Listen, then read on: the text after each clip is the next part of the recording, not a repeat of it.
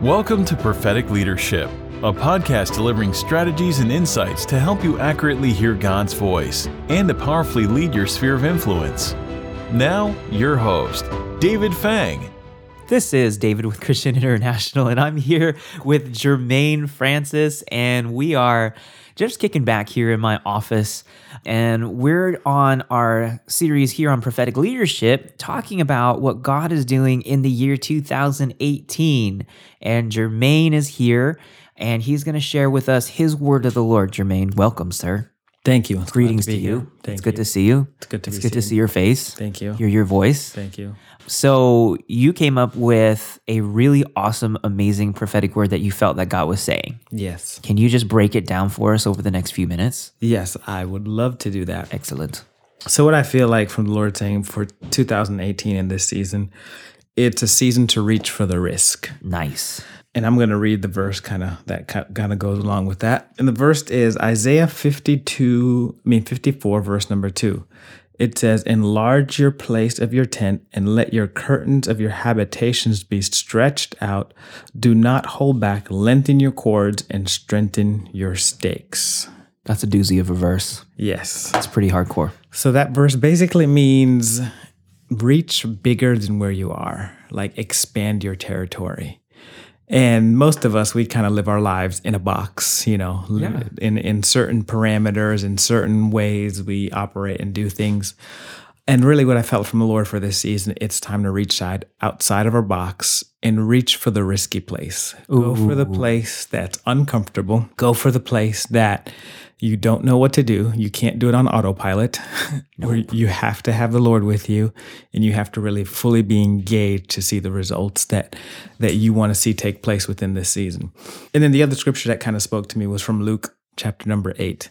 It's a scripture with the woman with the issue of blood that we so well know, and everyone knows. T.D. Jakes preached that message, like, get ready, get ready, get ready. Oh yeah, that one's awesome. Yeah, like, so he I can't even preach that because he preached it. It's true. And you're coming at a different angle. Yeah, he can't really do that justice. No.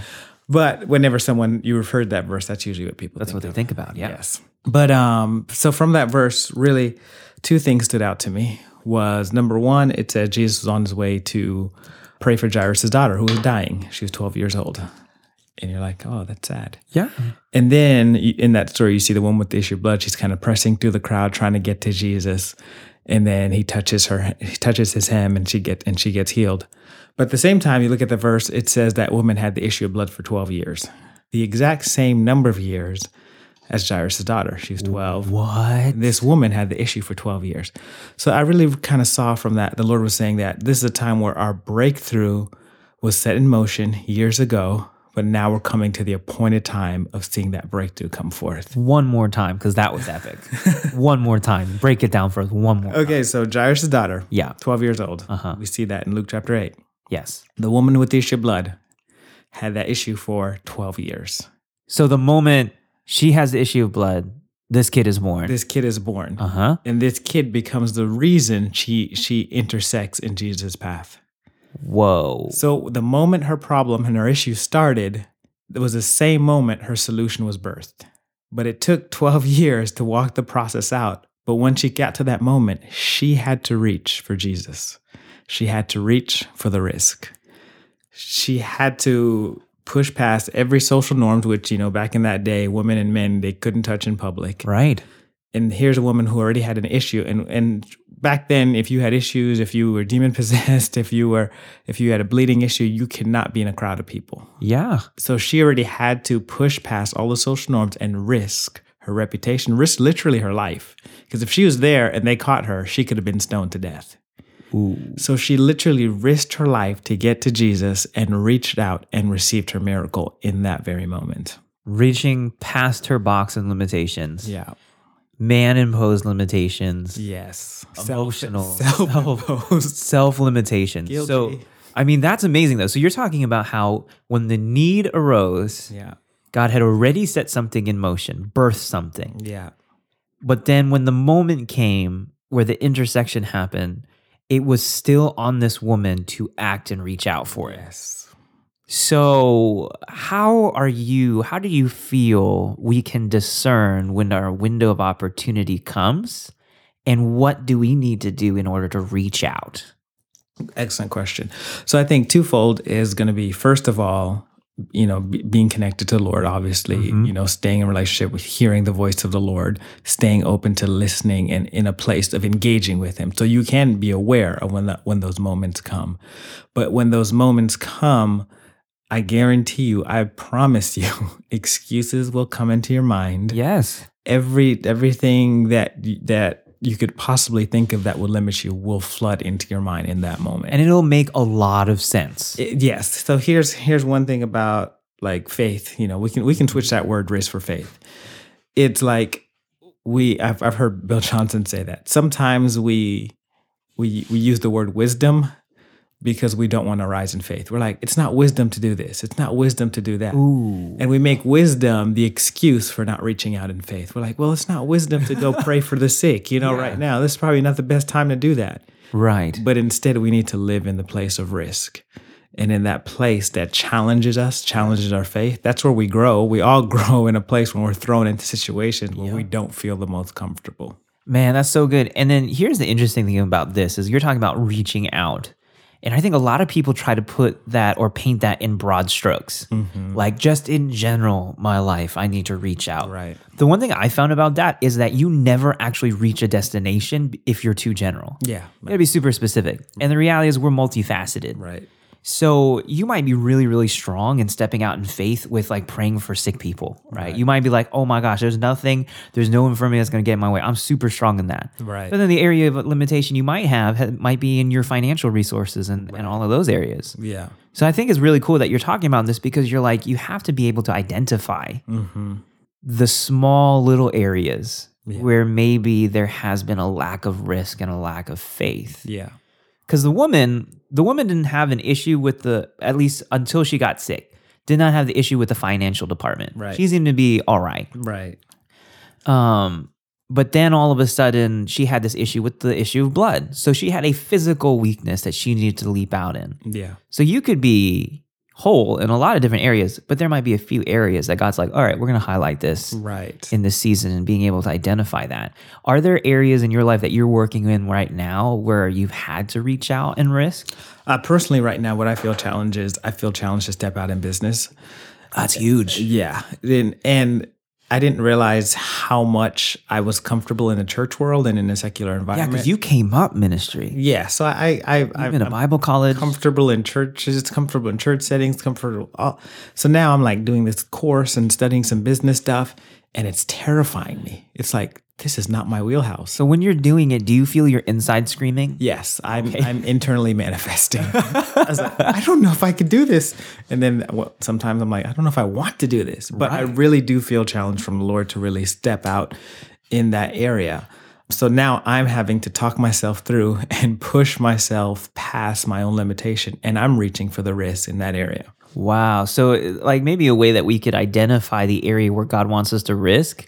I know that oftentimes, like we teach here at CI with the Ministry and Spiritual Gifts course about learning how to hear God's voice, we say follow the peace. Yeah. What I found interesting is that in order to follow the peace, the path that leads to the peace is often uncomfortable and like your soul is crying out because it's just so intense. Yes.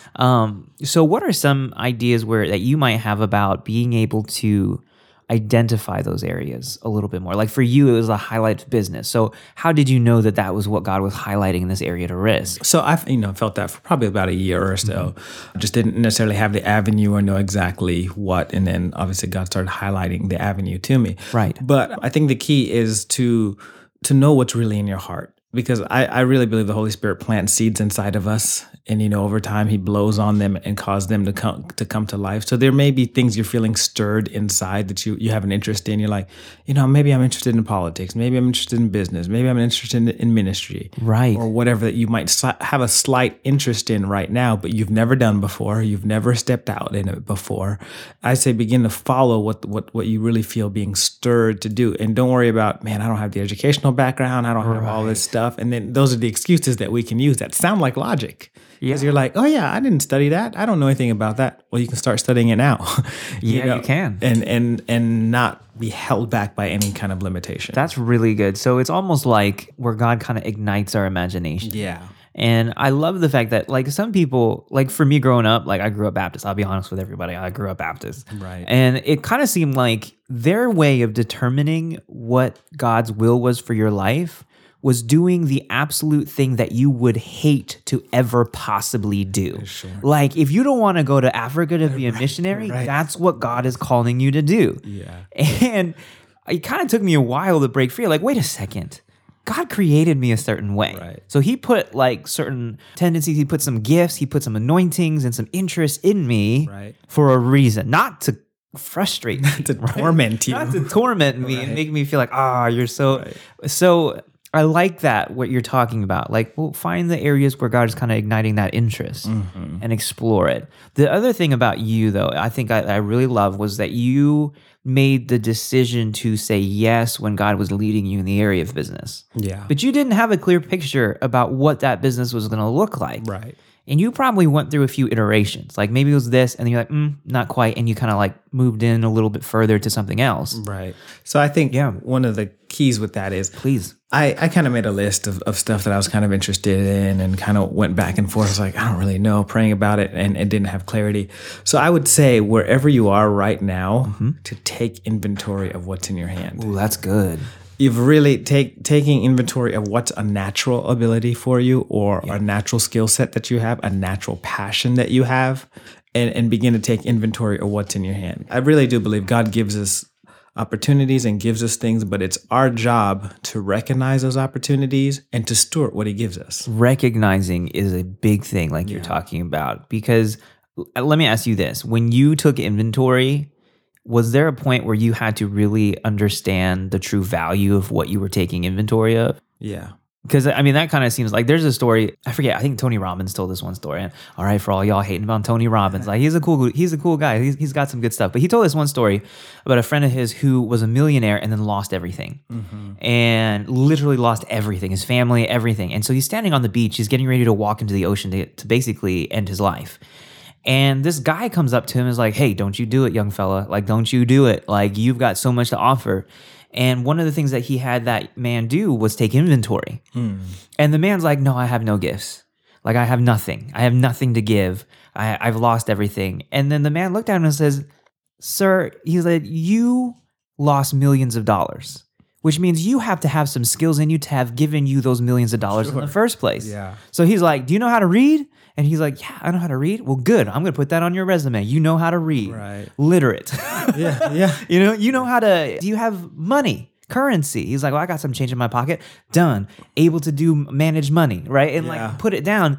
And all of a sudden it kind of got that guy into a mindset where he realized that what he thought was just insignificant in his life actually had something to it that had real value. Yeah. And then like the end result of the story is I think he made like 10 times more than what he lost. Yeah. But it came by understanding through taking inventory, kind of like what you're talking about. Yeah.